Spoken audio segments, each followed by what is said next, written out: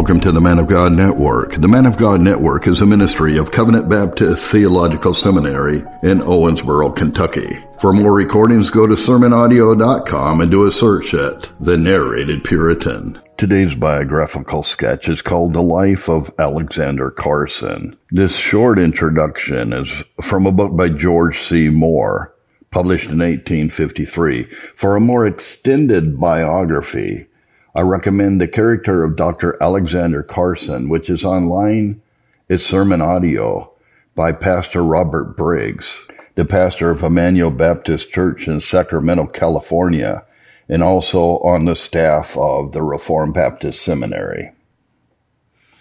Alexander Carson studied in Glasgow and was ordained a minister in the Presbyterian Church in Ireland, but later on became a Baptist. His main contribution is Baptism and Its Mode and Subjects Considered, Edinburgh, 1831. It's a Baptist classic. His other writings were numerous and treat topics of Bible interpretation, philosophy, and doctrinal and practical theology. His collected works were published in 6 volumes in Dublin, Ireland, between 1847 and 1864. Alexander Carson, the eldest son of Mr. William Carson, was born in Stewartstown, Tyrone County, north of Ireland in the year 1776. He died the 24th of August, 1844, at the age of 68. His ancestors were from Scotland. When very young, his pious Presbyterian parents devoted him to the service of God and educated him for the ministry. His mother and grandmother bestowed many prayers and much labor upon him. They could repeat all the Psalms from memory, and they early imbued his mind with the doctrines, precepts, and promises of God's Word. He always acknowledged his obligations to these mothers in Israel, and often besought pious mothers to be faithful to their offspring. He considered himself, though not a believer in apostolic succession, a legitimate successor of the higher privileged Timothy. When he furnished religious periodicals with anonymous pieces, he often assumed this name. While a student, he was distinguished for his great assiduity. It is said that his father, on one occasion, endeavored, through prudential motives, to divert his attention for a while from his pursuit of knowledge. But such a digression from the path which led to the temple of science the sanguine aspirant could not willingly brook. He wept and entreated until his grandmother interposed her maternal authority. "My son," said the venerable lady to his father, "don't interrupt a boy's studies, for he may yet be a great man in Israel. I believe God has a great work for him to do." When he went to the University of Glasgow, this persevering spirit did not desert him. He often, when preparing to contend for a prize, had one of his fellow students who possessed more leisure to act as his amanuensis, while his emaciated limbs reclined on his couch. Indisposition could not retard his course. His zeal overcame everything, except impossibility. His life was frequently considered almost extinct when the terms closed. But the fostering care bestowed upon him during the vacations in his loved home always recruited him. His fond mother resorted to means for the restoration of his strength which need not be recorded. So strange and extraordinary did his studious habits appear to many at the university that they often exclaimed, "Carson is mad. He is always at the Greek roots." In those days was laid the foundation of his future eminence, but it was only the foundation. That he was the greatest proficient within the walls of the college rests on the highest authority. The late Robert Haldane, in his letters to the Bishop of Salisbury, when comparing Professor Lee of the renowned University of Cambridge, who was a member of almost all the societies in Europe, with Dr. Carson, as the scholar says, quote, "In Dr. Carson's hands, this redoubtable professor has been sufficiently tame. He saw from Dr. Carson's pamphlets with whom he had to deal. After Dr. Carson's able exposure of his incompetency as a translator, there was no bristling up. The professor was made sensible of his inferiority. Nor is this inferiority surprising. The advantages enjoyed by Dr. Carson, who was the first scholar of his time at the University of Glasgow, far exceeded those with which Professor Lee was ever favored. Before he was 22 years old, in 1798, he was ordained a Presbyterian minister, settled as a pastor at Tobermore, and married to Miss Margaret Ledley, daughter of George Ledley, an affluent and highly respectable gentleman. He preached only once to the church before they presented him with a unanimous call to become their minister. These things are stated to show that his outset in life was easy and prosperous. And before proceeding, it seems desirable to say that his marriage has always appeared to the writer and others not only as singular, but as an extraordinary arrangement of providence. For if ever a minister of the gospel was favored with an helpmeet, Dr. Carson was the man. Had Mrs. Carson been merely a pious Christian and a lovable companion, with all his genius and assiduity, he would never, nay, he could never have accomplished what he has. In addition to an education befitting the companion of the great scholar, she possessed powers of discrimination far superior not only to the multitude of her own, but even to that of the other sex. And if her judgment did not quadrate with that of her husband, it certainly so far approximated as to enable her to be in the fields of literature an assisting handmaid. It is true that some men affect to despise the opinion or the suggestions of females on philosophical or theological subjects, but Dr. Carson repudiated all such vain mortals. He never belonged to such a tribe.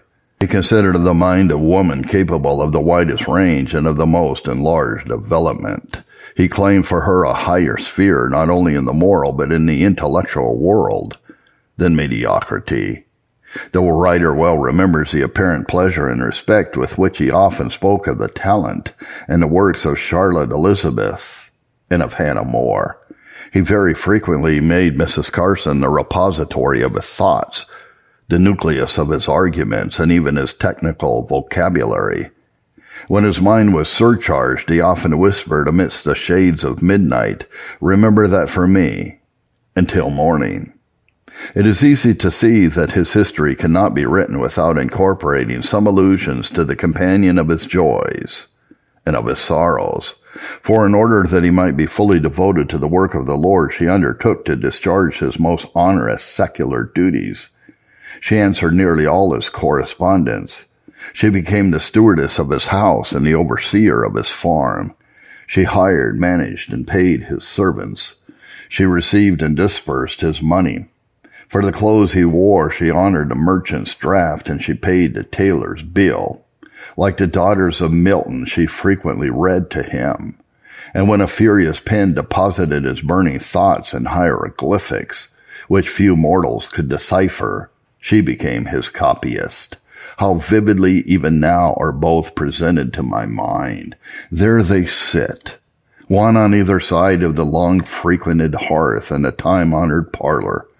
The great author is, with the speed of light and with the torrent's force, propounding his ideas to the world, while on the other side, in her old armchair, sits his companion, with the gracefulness of a queen and with the gentleness of a seraph, patiently tracing and transcribing the unsightly markings of his wayward pen. How pleasing to the writer, and yet how painful is a reminiscence. After Mrs. Carson's death, he often ascended a hill which overlooked her grave.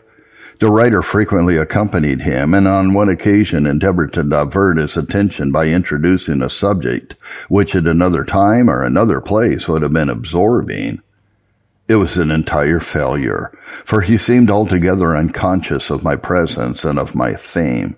And when I ventured to remonstrate by saying, "Doctor, I fear grief will be injurious to your health," he turned his mild eyes upon me and said, "Oh, Mr. Moore, if it were only a staff with which a man walked for 42 years, if it fell into a river, would he not risk almost his life to get it out?" And in about 6 months after, he followed her to glory. And now follows a story of his conversion to Baptist convictions. The doctor, Alexander Carson, and his self-denying band of brethren were with amity prosecuting their pilgrimage when the voice of a Scotchman caused many in the camp to stand still. The late excellent Robert Haldane and his brother, James Haldane, having become Baptists, they sent a Baptist missionary to preach in Ireland. The Scotch Baptists disturbed the equanimity of some of Dr. Carson's Pado Baptist Congregational Church. They visited their pastor and disclosed not only their convictions, but their determinations. The shepherd was immediately aroused. With eager grasp, he clutched the shepherd's crook, determined to slay the invader. I thought, said he to this writer, a little before his death, that I could demolish the arguments of that Baptist as easily as you could crush a fly. He besought his disturbed brethren to be patient, promising that in a few days he would write an article on baptism which would forever silence the Baptists. Accordingly, ever true to his purpose and his promises, he buckled on his rusted armor. Sanguine as to the victory, he seized a sword with which he recently gave battle, fully determined to test his own principles and to expose those of his Baptist opponent. The passages which contain any reference to the ordinance throughout the New Testament were read. The Old Testament was consulted. The Hebrew and the Greek were scrutinized. Authors were ransacked, and afterward he wrote during a whole month, when at length he faltered and finally halted, having discovered, as he thought, that his building rested on a foundation of sand. On one fatal Saturday evening he cast a manuscript into the fire, and on Sabbath morning, contrary to the wishes of many, and to the expectations of all, he announced himself a convert to the sentiment which he had boldly opposed. Alexander Carson had become a Baptist. Well, it was considered bad enough to be a Congregationalist, but to be a Baptist? If the former change was accounted folly, the latter, many thought, might well be denominated madness. Ever after, one of his dearest and nearest relatives, when he spoke of the doctor, always prefixed the epithet, simple, to his name. As an evidence of his calmness and deliberation, I would adduce the fact that instead of publishing his first impressions when his views on baptism were changed, or of repeating the hackneyed arguments of others, he prosecuted his investigations and matured thoughts between 1807 all the way to 1831, 24 years. The Reverend Archibald Campbell, president of Bethany College, Virginia, has in his obituary of Dr. Carson well remarked that, like Pope, he kept his book 10 years, but the fact is that he detained some of his production 3 times 10. His ideas on the onus probandi, or burden of proof, were familiar to him 30 years before he propounded them to the world in his reply to Archbishop Whately. The following extract from a letter written by Dr. Carson on the 13th of December 1833 to James Buchanan, late British consul at New York, will show how little he loved controversy. He says, quote, I have for several years been engaged in controversy, and I am lately attacked in Ireland. The work to which I allude has no claim to my attention from its arguments, but I think it necessary to expose its weakness, and so on. Last May, I published a work on the Book of Esther, which has had very great success. It has no controversy in it, and the world is willing to read what I write if I could but abstain from controversy. Indeed, I do not like controversy, although I've been for a quarter of a century unceasingly engaged in it. But in choosing my labor, I do not think myself at liberty to consult my feelings. When Christ says, occupy until I come, he requires the talents he has given to be employed in the work for which they appear to have been given, end quote. Well, I'll close this short biographical sketch with the chapter on the prayers of Alexander Carson. All good and great men have been distinguished by their frequent visits to heaven. The patriarchs and the prophets, the apostles, the martyrs, and the reformers were all men of prayer. And from the hour of his conversion, so was Dr. Carson. The old tree, I presume, still survives in one of Aaron's green fields, under which the youthful champion poured forth the aspirations of a renewed soul. One of his daughters visited it a few years ago. Who would but repeat the request on behalf of this tree which domestic affection once expressed on the behalf of another? Woodman, spare that tree. Prayer became the habitual exercise of this man of God. In fact, it seemed evident to the writer that almost every breath he breathed was laden with prayer. For in addition to the closet, he often, when in the midst of the family circle, uttered with closed eyes a half-suppressed desire. And when he read or heard of the desolations of Zion, or of the triumphs of sin and of error, he audibly appealed to the throne, apparently unconscious of the presence of any other being than that of an omnipresent deity. The writer for some time occupied a room contiguous to his chamber, where he often heard him at midnight wrestling in prayer. Oh, the solemnity of that place and of those hours! Though shrouded by darkness, still everything around appeared as if in the neighborhood of the dazzling, the irradiating throne. The petitioner seemed nearer heaven than did Jacob when honored at Bethel by the visiting angels. To awake, as the writer often did, and listen to the fearless soldier and the indefatigable minister pleading with his God and craving more grace from his Lord and Master, was to exclaim with Israel when he awoke, "This is none other but the house of God, and this is the gate of heaven." Those midnight hours have flown into eternity, and those midnight prayers have been followed by their author into the blissful regions. But never, never shall the impression made on the mind of the listener pass away. No death itself perhaps will not be able to obliterate it. It is said that when a member of the Society of Friends saw Washington on his knees amidst the thick shades of the dense forest, away from the noisy campaign, he predicted his final victory. And who that knows the self-denial, the courage, and the singular holiness of Carson, but will ascribe them to the same source? His great genius and exhaustless stores of learning, instead of rendering him humble, useful, and holy, might have constituted him vain, and have induced him to sacrifice his conscience so as to secure wealth and popularity. Secondly, the fervency of his prayers. In all his approaches to the throne, he had some definite object in view. And from that object, he seemed determined not to be diverted by any circumstance. He pleaded with God as though he himself was not on heaven's footstool, but as if in the audience chamber on high.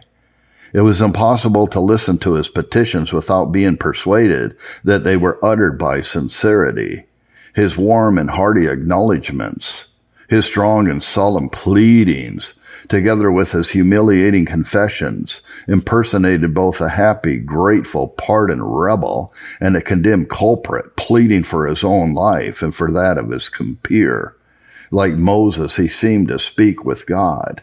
If fervency can betoken sincerity, it was evident that when he drew near to God, his heart was not far from him.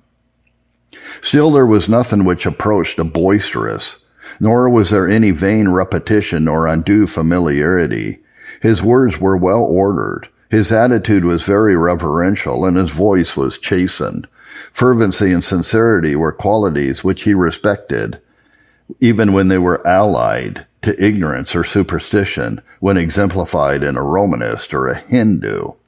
And that which he admired and loved in others, he assiduously cultivated in his communion with God and in his intercourse with man.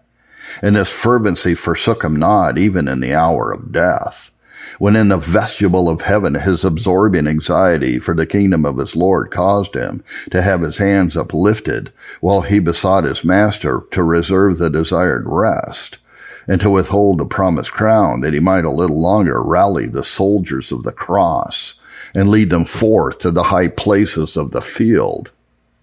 During the months which preceded his lamented exit, he often sighed for permission to follow into the spirit land, the partner of his joys and of his sorrows. But unlike an Elijah or a Jonah, when he beheld error abounding, he prayed fervently that he might be continued as a watchman upon Zion's walls and be permitted a battle with Zion's enemies.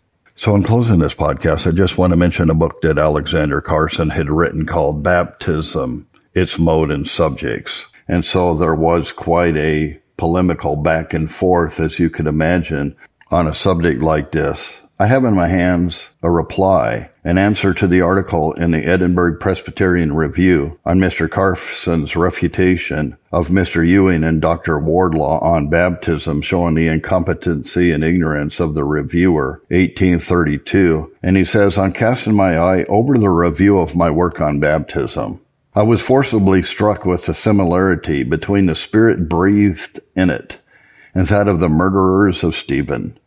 After hearing from him a long statement of irresistible facts, they were cut to the heart and gnashed on him with their teeth. Just so with my reviewers, they are maddened with vengeance that they cannot refute me, and instead of a rebutment of my arguments, they endeavor to excite personal prejudice. My criticism, they see, is not to be overturned, but instead of submitting to evidence with candor, they use every effort to evade. Instead of manifesting gratitude for my labors and assisting them to understand the commandments of their Lord, resolved to abide by their old practice, they gnash on me with their teeth. When I saw the number of pages that are occupied with the review, I thought they must have gone into the subject. But after reading it, I cannot see that in a single point they have fairly met me. In only a very few things have they attempted anything like argument. And in this, there is so little even of plausibility that had not the generality of readers more prejudice and penetration, I would not have written a syllable in reply. If my criticism was above the reach of these reviewers, they were determined to have revenge. If they cannot deny me learning and ingenuity, they take a high discount on account of my arrogance, my dogmatism, my self-sufficiency, and my contempt for my antagonists. They have kindly endeavored to moderate my pride. I can assure them their attempt has not only failed, but has greatly increased my arrogance. They have poured oil into the flame. If I was confident of success before, I am more so now. A review that breathes such bitterness of spirit and so obviously designs to lower an author, but which has not succeeded in rebutting one of his arguments, nor in finding a single false criticism, is surely greatly calculated to increase his confidence. Such a critique, I esteem a surer test of the perfect sufficiency of my work than the most favorable review from the hand of a friend. I here appeal to the good sense even of the unlearned readers of the review. What must be the strength of the evidence adduced by me, when with all their struggles to evade, with all their eagerness to wound, they are in the end obliged to confess that immersion was the usual mode of administering the ordinance of baptism. So this is a short sketch of the life of Alexander Carson. Thank you for tuning in to the podcast of the Man of God Network, a ministry of Covenant Baptist Theological Seminary in Owensboro, Kentucky.